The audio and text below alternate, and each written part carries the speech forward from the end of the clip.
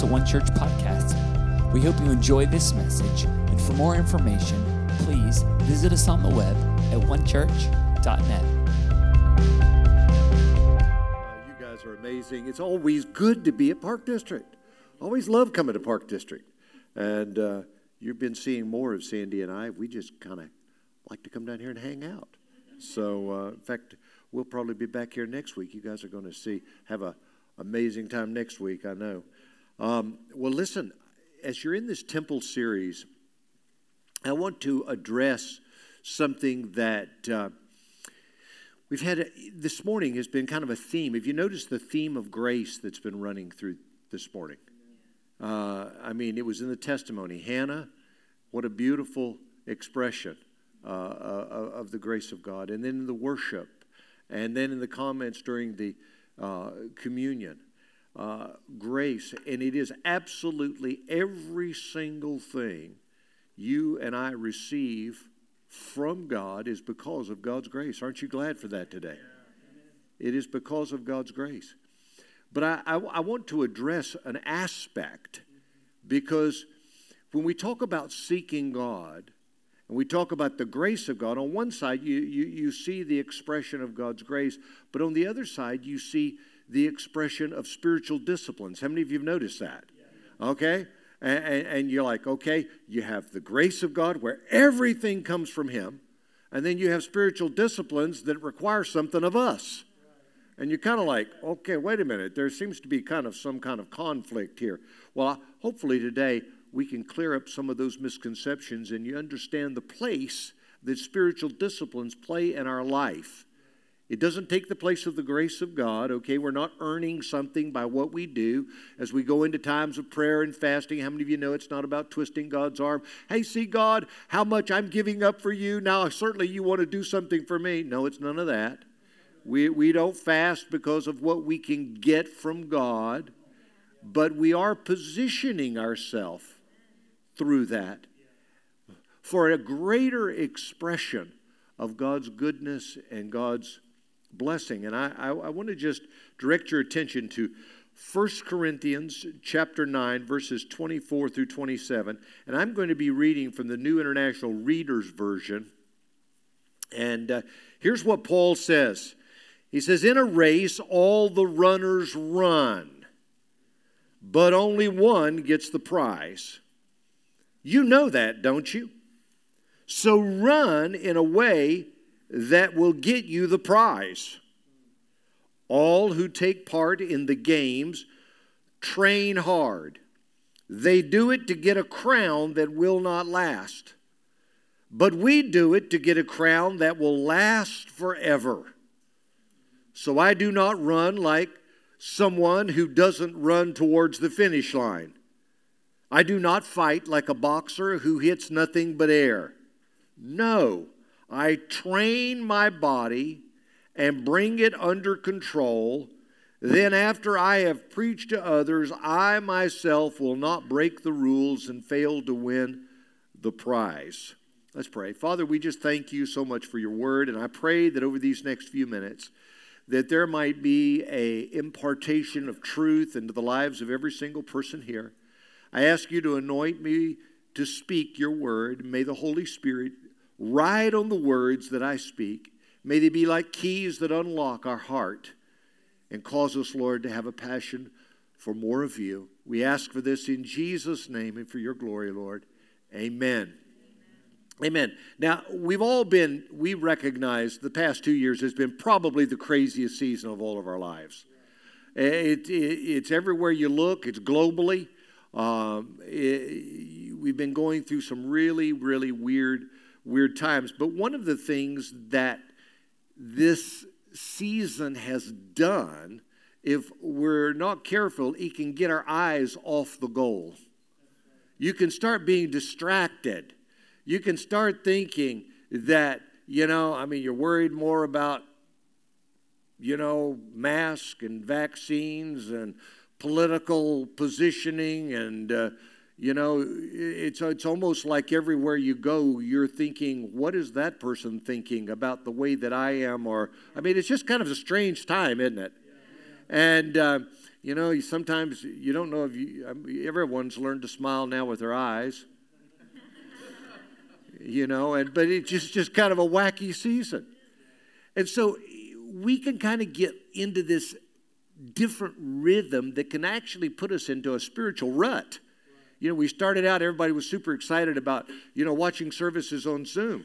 And I remember early on in this whole thing, Justin saying to me, Dad, he said, we've had good response on Zoom.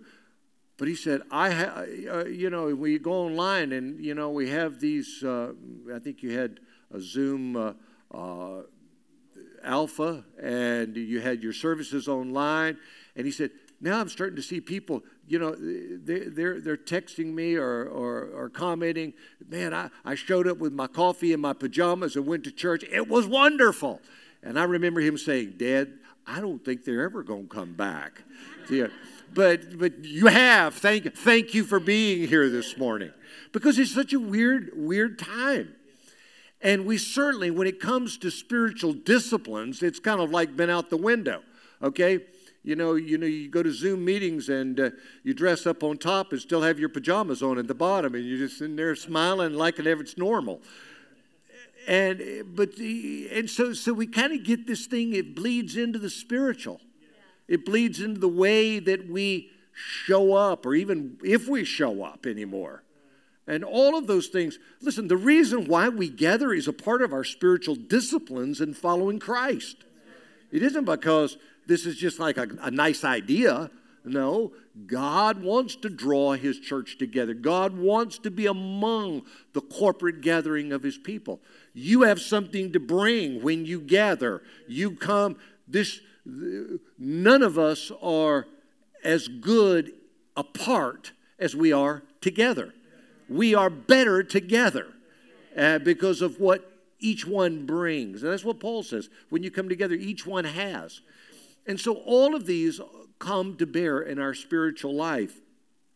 And so I want to talk today about spiritual disciplines, and particularly in light of eternal reward. Spiritual disciplines and eternal reward. Now, we're coming up, Paul is addressing right here, and he references the Olympic Games. The Olympic Games, of course, we see more the modern version of the Olympic Games. It's only been around about 100, since mid-1800s, I believe it was. But they started in ancient Greece, and 800 years or so before Paul was around, and went right on into the time when the Roman Empire, in fact, it was the Roman Empire that actually abolished those games. But they were very much a part of Paul's era. So when we think about the Olympic Games, we're thinking about something Paul understood. And that's what he's referencing here. And he literally mentions the games, and he's referencing the Olympic Games. And he gives a spiritual picture of the Olympic Games and as it relates to the way you and I lead our spiritual lives. Now, we're coming up February 4th, just next week, to the Olympic Games in Beijing for the Winter Games. And when you think about the Olympic Games, you start thinking about all the athletes and all of the accomplishments of, people in the past. And the all-time Olympic medal winner, of course, was not in the Winter Games, but in the Summer Games, was Michael Phelps. How many of you remember Michael Phelps? Yeah. Michael Phelps, what an amazing athlete. He had 22 gold medals when he actually entered the arena, the last set of games. He won a number more, but he's the all-time winner of both gold individually and team medals. But it's interesting when you look at those accomplishments, and you look at seeing that guy stand on the podium again and again and again and receive that medal.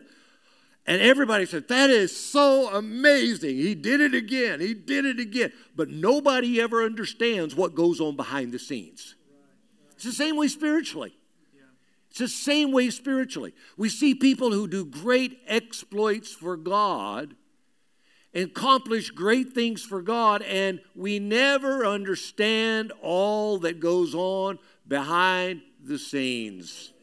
The stuff that's happening when no one else is watching.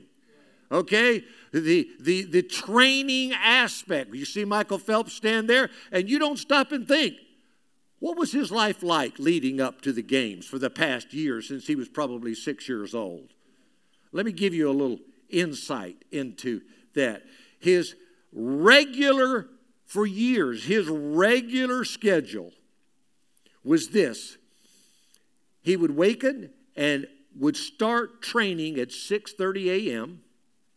Justin talks about early morning prayer and midday prayer. And he started at 6:30 a.m. He would have 6 hours of swimming per day. Try that one on for size. And that would be 6 days a week. He would swim an average of 8 miles a day during his 6 hours of swimming. 3 days a week, he would lift weights for an hour, and then he would stretch for another hour. I mean, man. But listen to his diet. In terms of his diet, in other words, what he ate, Phelps would eat about 12,000 calories a day. He'd start out with about 4,000 per meal. And for breakfast, he would eat 3 fried egg sandwiches with cheese, lettuce, tomatoes, fried onions, and mayonnaise. Then he would drink 2 cups of coffee, then consume a 5-egg omelet, a bowl of grits, 3 slices of French toast with powdered sugar, and 3 chocolate chip pancakes. Yeah, that's breakfast. For lunch, Phelps would eat a pound of pasta, 2 large ham and cheese sandwiches on white bread with mayo. He would then drink about 1,000 calories worth of energy drinks. For dinner, like you need dinner after that, Phelps would eat another pound of pasta, a full pizza, followed by 1,000 calories of energy drinks. Wow. Now you think about that next time if you see these star athletes stand on the podium to receive the gold medal. What went on behind the scenes? Now listen, if you and I want to accomplish things for God, we have to understand that it's more than just God's grace. I am a grace man through and through. Through and through. But God demands more of us than just simply His grace. Now, I want to contrast just for a couple of moments the issue of why spiritual disciplines play a role in your spiritual walk. Why they're important. Now, you don't earn anything from God from a spiritual, eternal perspective by your discipline. You can work hard for 30 years doing, you could be like Michael Phelps in the spiritual arena. And it won't get you an ounce more of the favor of God in your life. You can't earn God's love, and you can't earn God's favor that way. God just loves you. That's why grace is important. What Justin was saying, the pressure's off. You don't have to earn it. Okay, you receive it. But that does not negate the importance of spiritual disciplines. Now, first of all, I want you to understand that grace is about relationship. Grace is about relationship. But disciplines are about reward. There is a difference. How many of you know that one day you and I are going to die and go to heaven? Heaven awaits us because of the blood of Jesus Christ. And heaven is the same for every single one of us who know Jesus. Heaven is the same. But how many of you know there are degrees of reward? There are degrees of reward. You see, a lot of people get these confused. Every one of us who receives Christ will go to heaven. Every one of us experiences to a greater or lesser degree, the beauty of heaven and the fullness of God's presence and all that heaven affords. But there are degrees of reward. Now, the scripture talks about that in the book of Jude. It talks about those that are saved like just kind of more or less by the skin of their teeth. They get heaven. They get heaven. But they don't have much in the way of reward. Okay? Both are important. How many of you know both of them are important? And I think we can end up missing this when we talk about, and again, I am a grace man from beginning to end, and we, for a lot of us, have just kind of come to the understanding of grace. And now you're saying, Pastor Ron, there needs to be some discipline in my life. Yeah, for all of us, there needs to be some spiritual disciplines in our life, built into our life. But that doesn't earn us salvation. Okay? You don't discipline yourself in order to receive salvation. You discipline yourself because you are saved. Okay? It's an afterwards.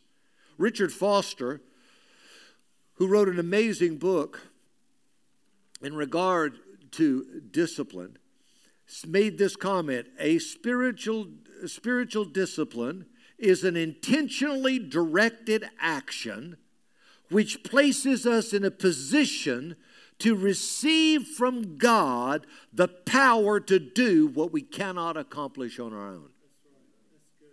Let me read it again. A spiritual discipline is an intentionally directed action which places us in a position to receive from God the power to do what we cannot accomplish on our own. Now, when you think about a Michael Phelps was obviously a profoundly gifted athlete. But it doesn't matter how gifted he was, if he had never been disciplined, he'd have never stood on the platform. Do you understand the difference now? Grace is the gift. Discipline develops the gift. Okay? Grace is the gift, but discipline develops the gift. Grace is a gift from God, but reward is earned. Okay? Michael Phelps earned something. The reason we applaud him is because he earned something. He had a gift, but he developed the gift. I wonder how many of us take the time to develop the gift of the grace of God, which God's given to us. Do we develop it? Do we exercise it? Do we see the fullness manifest that God has so graciously bestowed upon us? So grace is a gift, but reward is earned. Grace comes by faith. Hey, listen. When you put your faith and trust in the Lord Jesus Christ and you receive His forgiveness, and that's what Paul says in Romans, those that receive the abundance of grace and the free gift of righteousness shall reign in life by one Christ Jesus. Amen. Okay? So grace comes by faith. But hear me, reward comes by work. That does not mean we don't work. James reinforces this. Faith without works is dead. Dead. So there is a dimension. On one side, we receive everything by the grace of God. It's a gift from God. And then on the other side, we develop it and we experience the fullness of it because we put some effort into it. That's why it's important for you to pray. That's why it's important for you to fast. That's why it's important for you to show up at church. That's why it's important for you to fellowship with one another. All of these are practical disciplines that we build into our life that develop the grace that God has already given us. Grace is at Christ's expense. Reward is at your expense. grace is at Christ's expense. Reward is at your expense. So there's an effort that God is after in our life. Doesn't mean you're more saved because you practice spiritual disciplines. Okay? If you've given your life to Christ and you've received God's grace, you're saved. You're on your way to heaven. But the spiritual disciplines that God wants us to build into our life will develop that grace, will enhance that grace, that gift, and enable me to manifest fully the character and the nature of Christ. Are you after that? I pray that you are. I know I've had multiple opportunities, and even in recent days, I've been deeply challenged by that in my own life. And I pray this, that we would be the kind of people that will live a life in such a way that we will manifest God's grace because we've lived our life under the lordship of Christ. Now, so Paul opens it up, and as he addresses in this passage that I read to you earlier, he makes the contrast. How? And so it begs the question then, if you and I are people of God's grace and we have received that gift, how then should we live? How should we run the race? That's what Paul's addressing. First of all, look with me in verse 24. 1 Corinthians 9:24. In a race, all the runners run. In a race, all the runners run, but only one gets the prize. You know that, don't you? So run in a way that will get you the prize. So he makes the point, first of all, that we run with drive, not casual. We run with drive, not casual. If there's anything that this pandemic has done, it's created kind of a casualness about spiritual things. We see it everywhere. I mean, we're kind of more consumed with, what's happening around us in our natural world than we are oftentimes about what is awaiting us in the spiritual world. Now, I understand that this is challenging. But what God is wanting us to do is to develop this attitude that He's still on the throne, He's still in charge, and we still should be pursuing Him with zeal and a zest and going for God with everything we can. So he says this, in a race, all the runners run, but only one gets the prize. You know that. So run in such a way that will get you the prize. How many of you know you can have as much of God as you want? Yeah, that's right. That's right. You can have as much of God as you want. You can go after God with everything that's in you, and you can receive something from God that someone else doesn't have. I've watched it. I've seen it. And if you want to be used by God, that is part of what God requires. One of the things I remember I wasn't a big, sports guy, but I remember the coaches always talking to the teams about how hungry are you? Are you hungry? You see, the team that wins the most isn't always the most gifted, but they're the most hungry. The ones that really have got something they're driving for. Listen to what Paul says in Colossians chapter 3, verse 23 and 24. Work at everything you do with all your heart. Work as if you were working for the Lord, not for human masters. Work because you know that you will finally receive, here it is, a reward. what the Lord wants you to have. You are serving the Lord Christ. How many of you see the word work there a couple of times? You see that word work. We don't like that word work. We would rather ignore that word work. It's always easy to get amens when you preach on grace. Not so much when you preach on work. It's always easy to get amens when you say it all depends on Christ. Not so much when it requires something of us. But if we're going to experience all that God has for us, there is some manifestation of how hungry are we for God. How hungry are we for God? I remember, I've known Hannah all her life. Literally, I've known her all her life. I knew her parents before her parents were married. So, I know that girl. And her dad worked for me for years, directed our international ministries at the church in Virginia. And one of the things that I remember the first time we did this, and we would call for fasting. I remember we called for 21 days of fasting and prayer.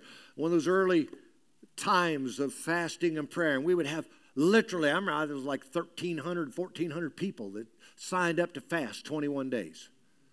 Crazy. It was wild, shocking. And people would lay down food in order to seek God. You see, fasting doesn't make God impressed with you. Okay, God doesn't, man, look at them. They are real. No, it's not like that. But what it is what Richard Foster says, it is an intentional act that is positioning us to receive something from Him, an enablement from Him, an empowerment from Him in order to do and be something that we ordinarily could not do or be in our own self. And so it produces in our life. And if we're going to run after God, then we should be running with drive. There should be something in us that's propelling us and motivating us. We're not just casual. We don't have kind of a que sera, sera, whatever will be mentality when it comes to the things of God. We're going after it. We're going after it. Here you are about ready to, just in the next few months, we're going to dedicate a building and have the open house. And what an incredible opportunity. I hope as you move towards that you're thinking about, God, what an opportunity we can have to shine for you, to let our light so shine before men that they can see our good works and glorify our Father which is in heaven. Our good works. Our good works. And glorify our Father which is in heaven. So Paul makes it clear that we run, first of all, with drive. Secondly, how do we run? We run with discipline. We run with discipline. We're not passive. Because there is effort demanded, there has to be energy expended. You see, if you are going to become spiritually strong, you have to exercise your spiritual muscles. You have to exercise them. That means you have to push them beyond their normal limits. You see, that's what really discipline is in the natural, isn't it? It's you keep pushing your spiritual discipline. You're getting out of your comfort zone. You know, too often we like to think of, following God is really all about me. It's about what God does for me.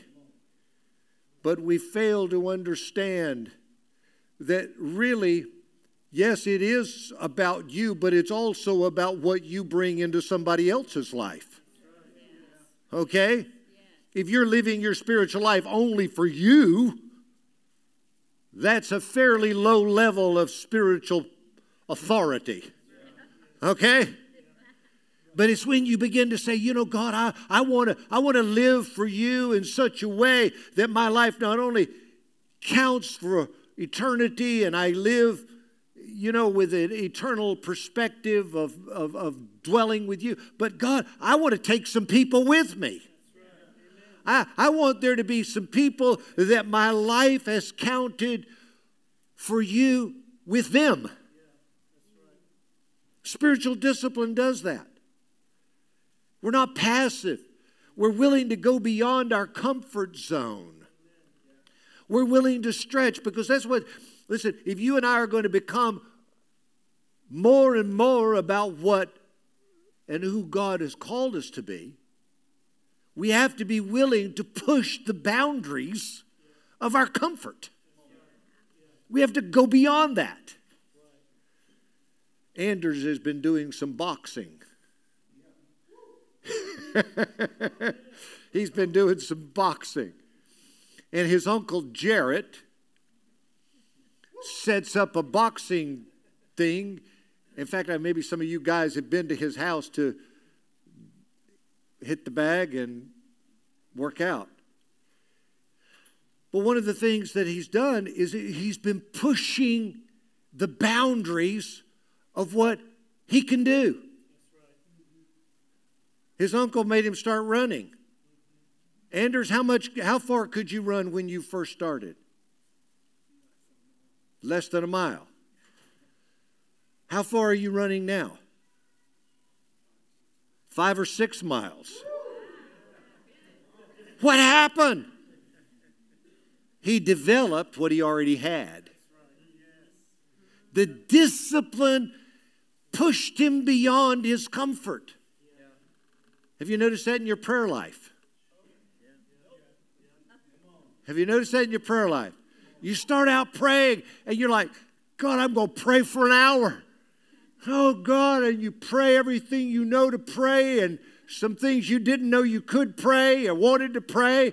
And then you look at your watch and like 5 minutes is gone. Now what I'm going to do for the next 55 minutes?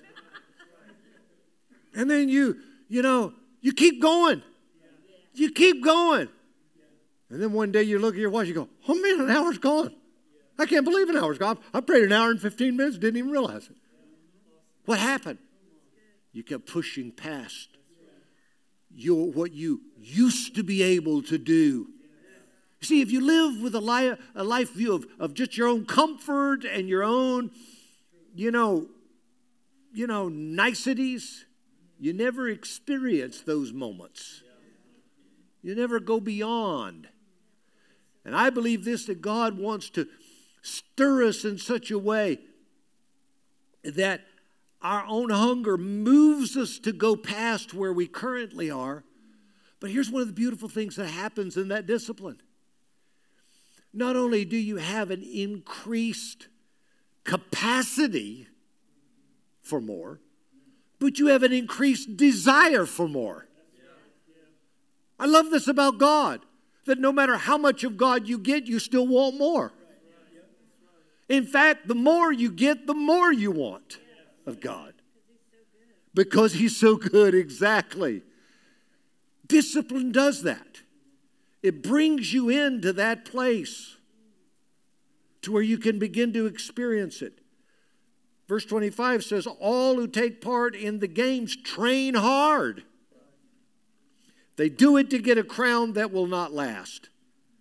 But we do it to get a crown that will last forever. Listen, if a temporal crown is worthy enough for an athlete to discipline themselves for it, how much more should an eternal crown be worth to you and to me? Paul, he writes to his son in the faith, Timothy. And you can't read the New Testament without understanding the place that spiritual disciplines play. Not in order to earn your salvation again, but to develop that grace and that gift that God has given to you. In 1 Timothy 4, 7 and 8, he says, train yourself to be godly. Amen. Listen, when you receive Christ, you are godly. But how many of you know this? Your behavior hadn't been notified yet. Your behavior needs to be notified. How does it get notified? It gets notified by discipline in your life. It gets notified by you making the effort to develop what God has given to you.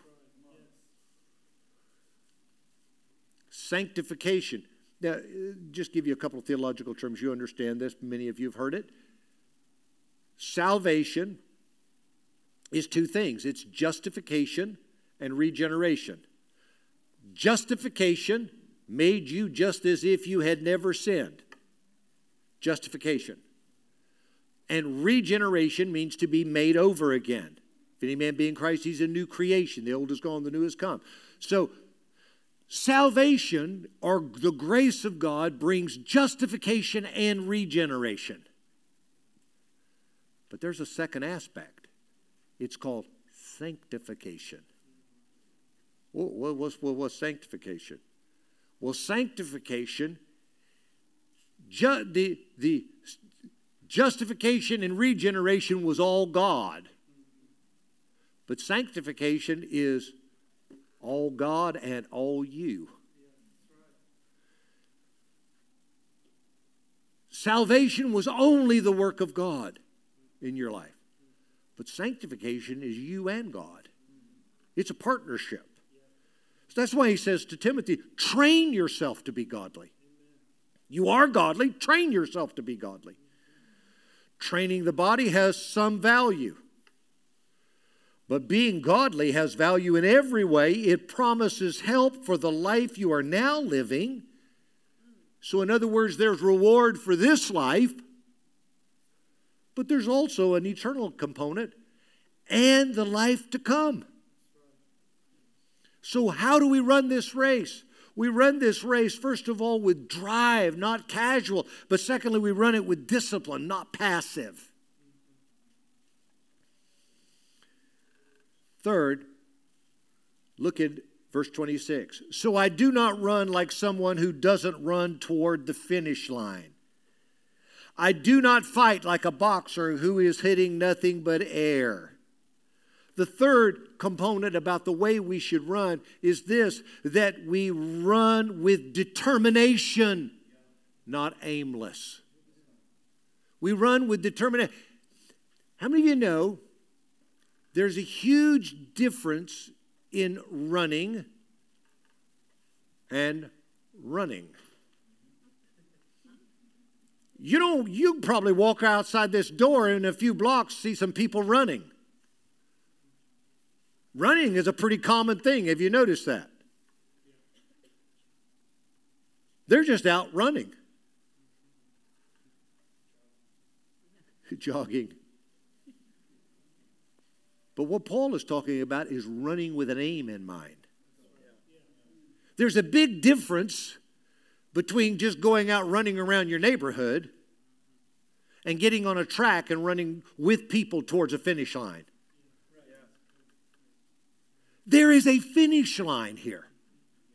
Folks, one day you and I are going to live to hear the Lord Himself say these words, "Well done, good and faithful servant. You've been faithful with much. Now enter into the joy of the Lord." Are we living for that moment? Do we have eternity in mind?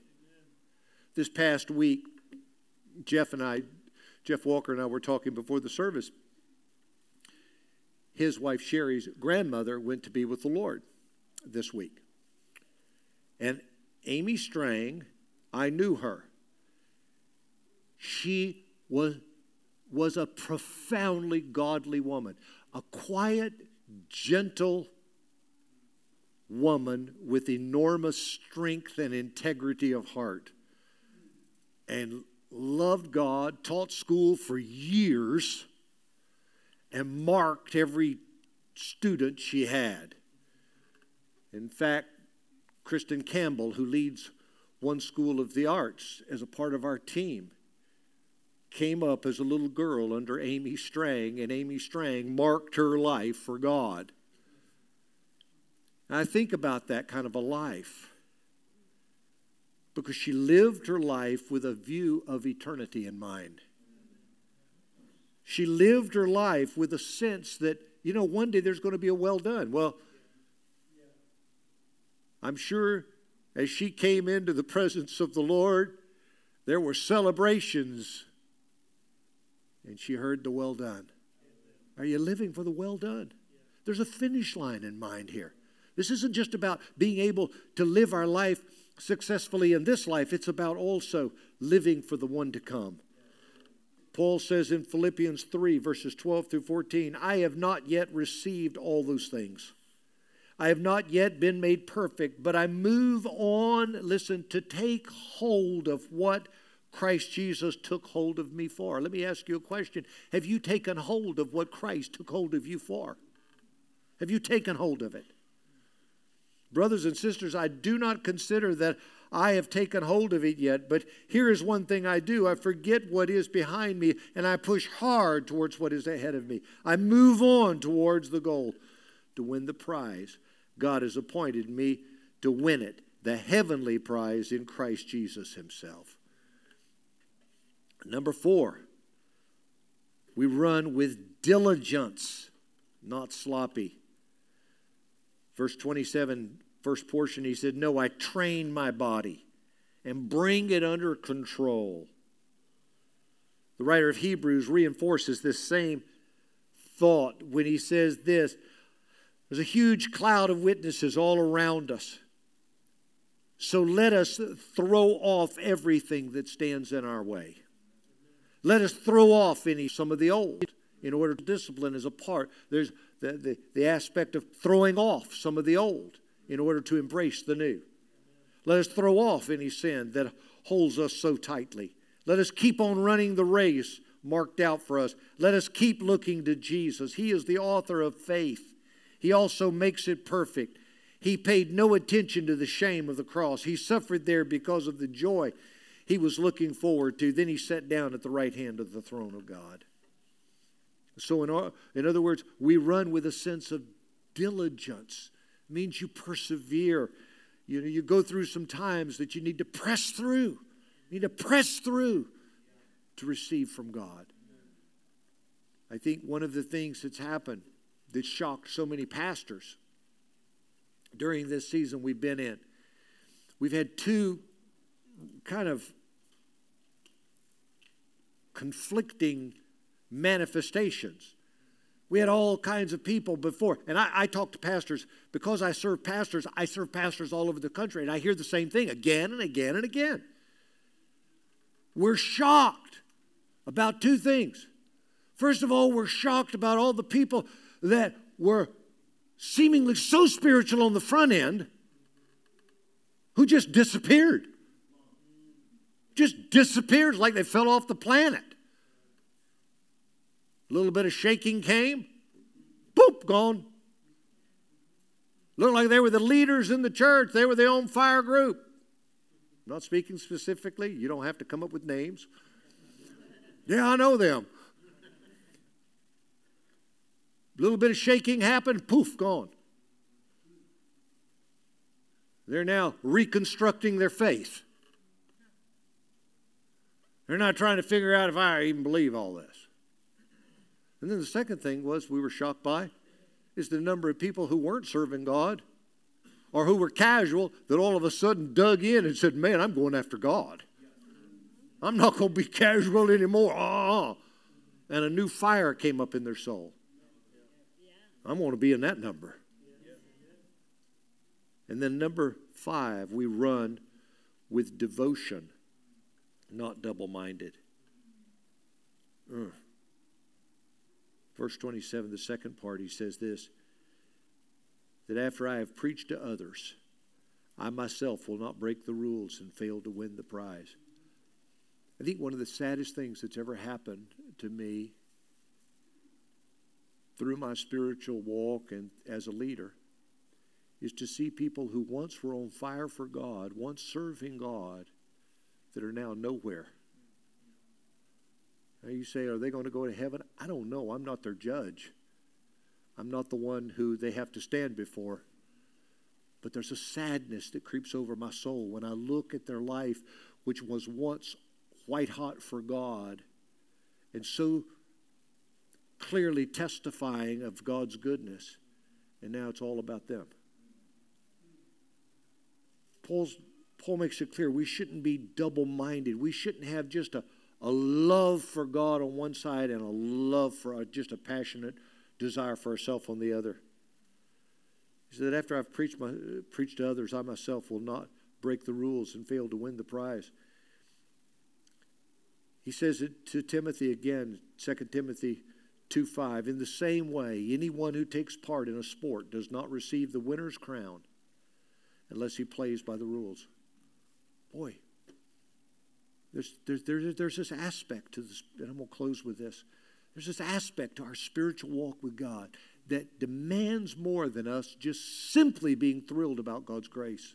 I am thrilled about God's grace. I am overwhelmed and overjoyed at God's grace. But I don't want to be sloppy. I don't want to be double-minded.